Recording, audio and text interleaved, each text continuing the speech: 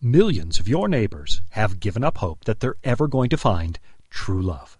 But it's entirely possible that people are looking for love in all the wrong places. So stick around, because in just a moment I'm going to tell you why those people are wrong and what can be done to restore the kind of marital bliss that some of our grandparents used to enjoy.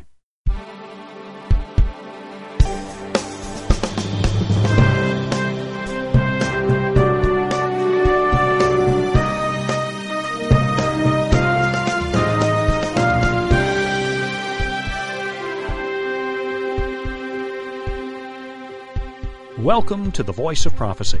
I'm your host, Shawn Boonstra, and today I'm going to be talking about love and marriage and why it's different now than it used to be. So, if you're married or if you plan to be married, I think you're going to want to follow along to see if I'm onto something. Now, by way of disclaimer, I should probably tell you I'm not a marriage therapist. I'm not a marriage researcher. I'm not a social scientist. I'm just a regular married guy. And I'm a preacher who wishes that my generation could have the same kind of marriage success that used to exist a long time ago. That my generation could tap into some of the same richness that our grandparents and great-grandparents used to find in their married lives. And on top of all that, I'm also a bit of a realist. I mean, there's no way that I believe that life is actually anything like those romantic comedies that Hollywood keeps spitting out. In fact, I think that some of the expectations people have because of the entertainment industry might actually be part of the problem. They're setting us up for false expectations and for failure. So let's get started on what I actually want to talk about. Let's go back just a generation or two, and let's think about the way that our concept of marriage has changed since our grandparents walked down the aisle, or if you're in your 20s, maybe your great-grandparents. Since that time, we've had the 1960s. Now, personally, I think that some of the freewheeling attitudes of the 60s actually gave birth to some of our biggest problems in marriage and relationships today. Some people back then quite literally threw away the conventional ideas of morality, and they started treating marriage as this outmoded hangover from a less enlightened time. They actually called it slavery, barbarism, an institution from the Dark Ages. And they were rejecting the way their parents lived. What did they do instead? They started to bounce from one relationship to the next. They packed their bags if things got uncomfortable or if they just got bored and wanted somebody else. Instead of making lifelong commitments, people were making just-for-now commitments, shacking up instead of signing on for life. Lifelong marriage over the years has been made to seem unreasonable. Monogamy has been made to seem unsophisticated. And the development of new methods of birth control made sleeping around seem a little less risky. And the fact that so many people were doing this, so many people were living with the new morality, it just made it more socially acceptable. But then fast forward to right now, to our generation. And here we are roughly 40 or 50 years later, a generation that's been raised under their new morality. You and I are the children that came from the 60s, at least my generation is. And now we're middle-aged and we're raising families of our own. We have 5 decades of hindsight. And I think maybe it's time to go back and assess this whole free love movement and ask an all-important question. Did the sexual revolution really make our world a better place? And listen, I completely understand that even asking that kind of question makes me seem like a Luddite, makes me seem like I'm from yesterday. It's taboo. How dare we question these new freedoms? Only prudes and cavemen question the sexual revolution. But just in case you're rolling your eyes, before you do that, before you write this off as another preacher who hates sex, let me assure you, I do not hate sex, not even close. And I know my kids will be horrified to hear me say that, but I don't hate it. I do think, though, that it is fair now to go back and assess what we've done to our society. That's what a reasonable, rational society does. We take stock of ourselves, and we ask if we're really doing the best we can for our civilization. So I think after 40 plus 50 years, it's only right that we compare the new morality to the old morality and see if we've really taken ourselves to the next level or if we've lost something valuable. Now, the sexual revolution certainly has changed the way we live. The world we're in now is not your grandpa's world.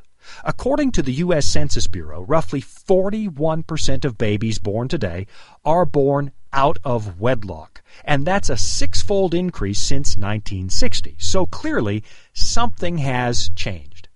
And since the 60s, sexually transmitted diseases, or STDs, have become killers, not just here, but all over the world. They don't just make you sick, they might actually take your life. And now they're diseases that are being passed around by kids at school. The children who used to play marbles and build soapbox cars now post compromising pictures of themselves to the internet. They're doing the unimaginable. And according to one study I saw a little while ago from the Centers for Disease Control, I think it was a study from 2010, it said that STDs among teenagers jumped by 53% in the decade between 1997 and 2007. That's 53% in 10 years.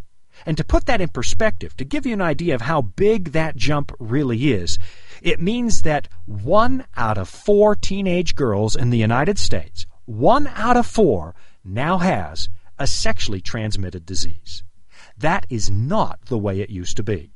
I mean, we have always had problems as the human race. There's always been a sex trade. There have always been people willing to throw out traditional morality. There have been other civilizations before ours that experimented with moral looseness like we have.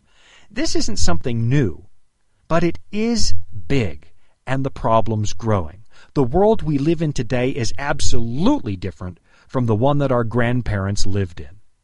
So maybe it's time to go back and ask some tough but honest questions. Maybe it's time to go back and compare our parents' generation to our grandparents' generation and ask ourselves, which generation got it right? Did we really do the right thing when we threw our grandparents' values in the trash? It's probably time for our generation to start questioning. Because I don't know about you, but I'm not ready to take the free love generation's word for all of this. I've just seen far too many social experiments that fall apart. I've seen far too many people who were absolutely certain they knew what they were doing when they started tinkering around with society. And then a few years down the road, we find out they were absolutely wrong.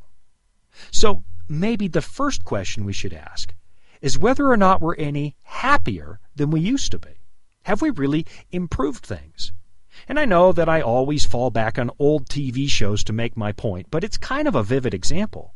Today everybody makes fun of the Andy Griffith Show and other shows like it because they just seem so simplistic to us.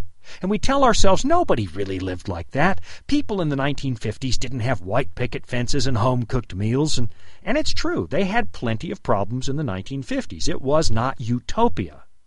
But at the same time, we should probably also notice that our grandparents' generation at least had some idea of what they were shooting for. They had ideals. They had a code of morality.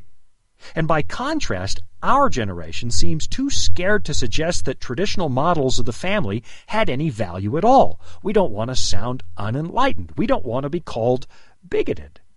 But really, I do think it's perfectly fair to question what we've done.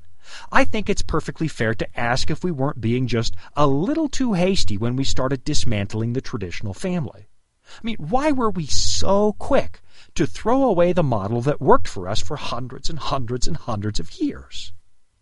Just the other day, I came across this study by Dr. Lucille Ostertag, and I hope I'm saying her name right. Lucille Ostertag. And the results of her study were amazing. She works at the Italian Institute of Social Sciences.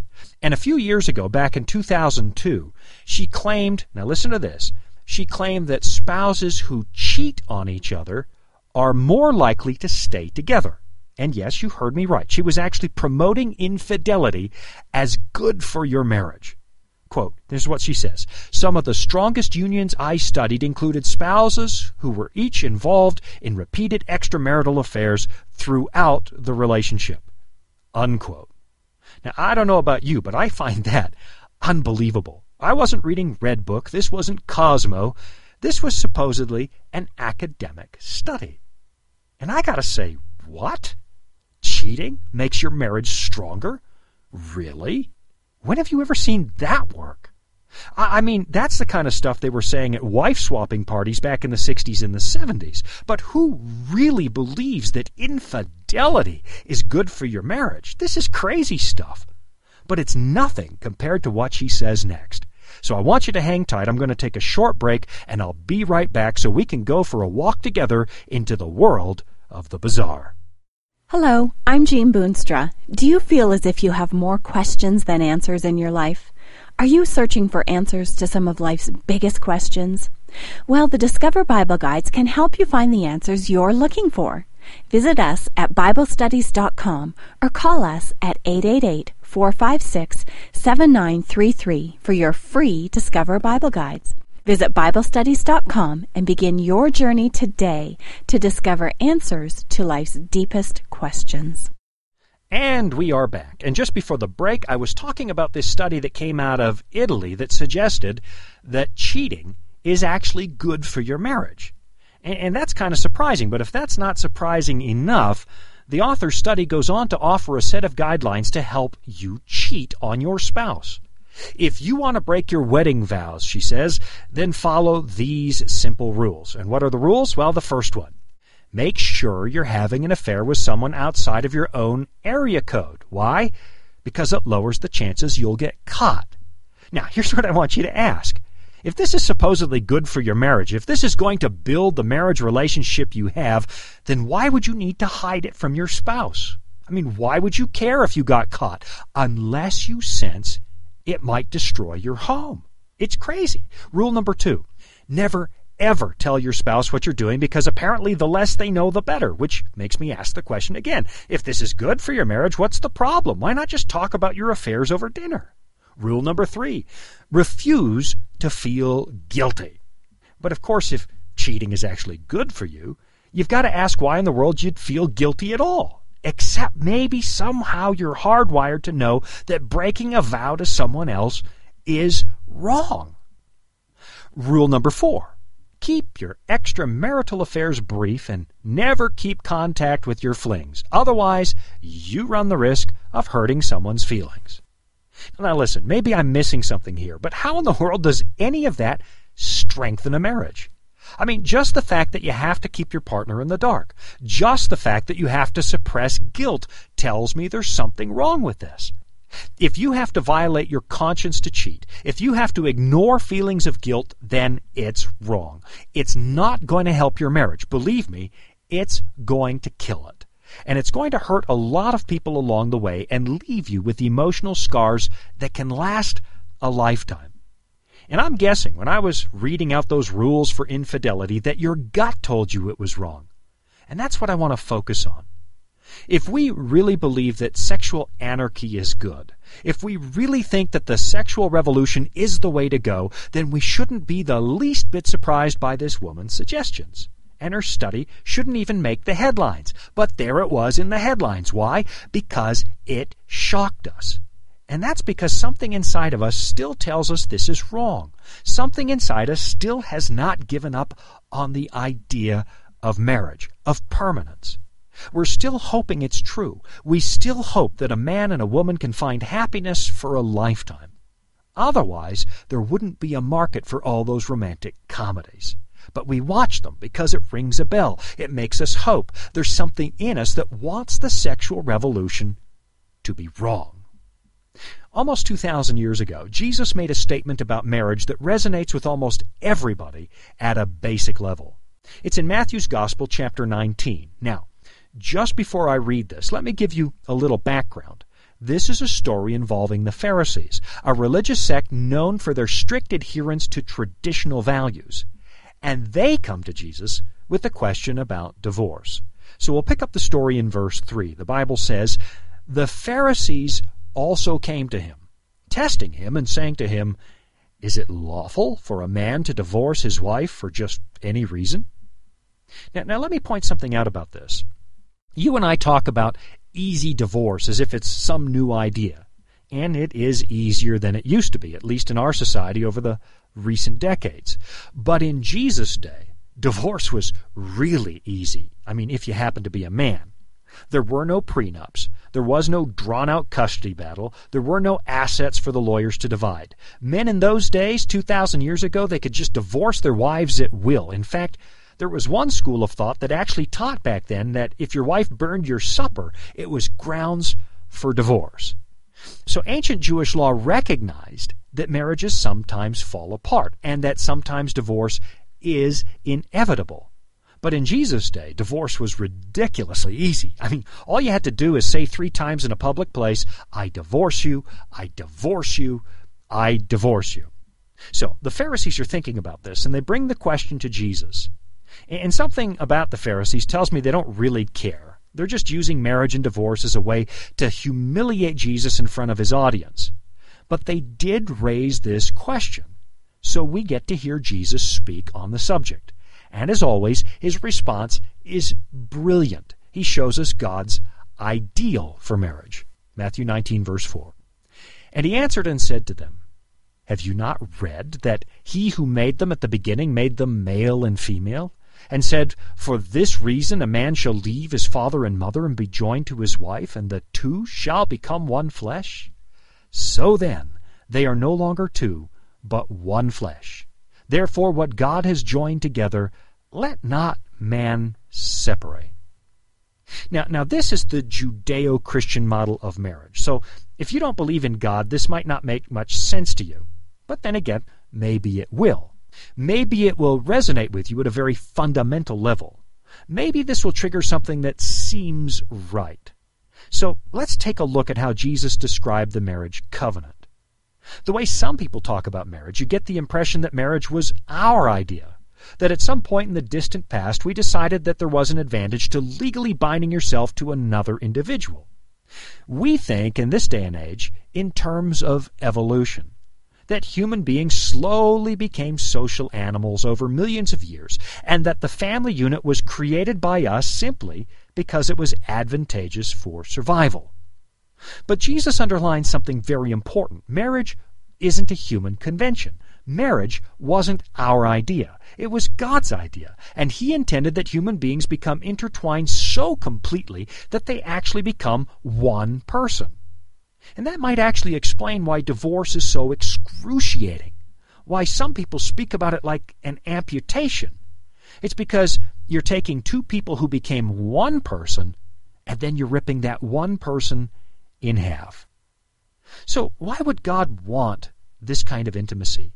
Why would He want us to take this kind of risk? The way we joke and grumble about marriage, you almost get the idea that getting too close isn't a good idea. But God says it's an excellent idea, and you have to wonder why. Why is He a fan of marriage? Why would God design this institution? Why bond 2 people together so closely? Well, for starters, the Bible says in 1 John 3, verse 4, that God by His own nature is love. And He's not the hallmark, my heart is fluttering kind of love, but real, principled, selfless love. The kind of love that Jesus demonstrated when He willingly gave His life to save us. Greater love has no one than this, Jesus said, than to lay down one's life for his friends. So, the Bible teaches that God is love. And we also know that God is one. Hear, O Israel, the Lord our God, the Lord is one. Deuteronomy chapter 6. But at the same time, that one God turns out to be 3 persons, Father, Son, and Holy Spirit. Now, if we had lots of time today, we could explore that whole topic, but it's not really the point of today's show. Our topic is marriage. So let's take these ideas. God is love, and God, even though He's 3 people, is one God. And I want you to apply those ideas to the human race. In the life and teachings of Jesus, we find this very special relationship between God the Father and God the Son. I mean, just listen to Jesus praying in John 17. He's speaking to His Father. He says, "That they all may be one, as you, Father, are in me, and I in you." That's John 17:21. As you listen to Jesus talk to His Father, you start to get the sense that God is all about being one. And that's because real love lives for something other than self. The Father and the Son live for each other, and in marriage, God intends for us to show that relationship to the world. He intends for us to show the world the relationship the members of the Godhead have. He intends for us to model it. He intends for us to get a taste of what they have in heaven. Jesus said, don't forget this, in marriage, we are no longer two, but one flesh. Our marriages are supposed to reflect the intimacy that God has Himself. Our marriages are meant to be a school in which we learn the love of God. So try to imagine what that would be like if it actually happened. If two people became so intertwined that you could barely tell them apart. In a moment, I'll come back and talk about just that. Stick around. I'll be right back. Hello, I'm Jean Boonstra. Do you feel as if your life has lost its meaning, just moving from one task to another without any answers to the really important questions in life? Like, is it possible to have a fresh start and to find real happiness? Well, the Discover Bible Guides will help you find the answers that you're looking for to this and to all of life's big questions. Visit us at BibleStudies.com or give us a call at 888-456-7933 for your free Discover Bible Guides. You can choose to study in the format that's most convenient for you. You may either do the lessons completely online or have them mailed right to your home. Both options are completely free of charge. Visit BibleStudies.com and begin your journey today to discover answers to life's deepest questions. And we are back from our break. You are listening to The Voice of Prophecy. My name is Shawn Boonstra, and today we are talking about love and marriage. You know, Jesus taught that you and I were supposed to demonstrate the intimate oneness that God the Father enjoys with God the Son, and the intimacy that both of them enjoy with God the Spirit. When you get married, Jesus taught, two people are no longer two, but one flesh. And we looked at that in Matthew 19, verse 6. But of course, God is also a realist. He recognizes that in a sinful world, in a broken world, marriages do fall apart. So when the Pharisees asked Jesus why Moses allowed divorce, here's what Jesus said. This is Matthew 19, verse 8. He said to them, Moses, because of the hardness of your hearts, permitted you to divorce your wives, but from the beginning it was not so. You see, God is aware of what's going on in this world. He knows that marriages sometimes come unglued. So if you find yourself in a situation where your marriage has failed, I don't want you to despair and think that God has given up on you. You don't have to think you're a second-class citizen just because you're divorced. God is completely aware of what happened, and He knows that things don't always go well. I can assure you, God still loves you, and He still wants you to have an abundant life and a meaningful relationship with Him. So, if your marriage has fallen apart, or it is falling apart, you can take a deep breath. Your life is by no means over. But at the same time, there is something I do want you to notice. Jesus is perfectly honest about dissolving a marriage. He doesn't try to sugarcoat the problem. He says that rampant divorce, all the way back then, and now today, Jesus says it is the result of sin. It happens because you and I have hard hearts. It happens when people don't love each other selflessly. And again, don't beat yourself up if you did love someone selflessly, but your partner didn't return the love. That's not the point I'm making. I do, though, want to put this all in context. Back in the 1960s, people talked about free love, open relationships. But the sexual revolution actually took us down a path that has ended with a 50% divorce rate and nearly half of our kids being born out of wedlock. If a lack of love leads to the breakdown of the family, the way Jesus says, then just what kind of love was that free love in the 60s? Was it the same selfless love that creates an unbreakable lifetime bond? Or was it actually self-indulgence?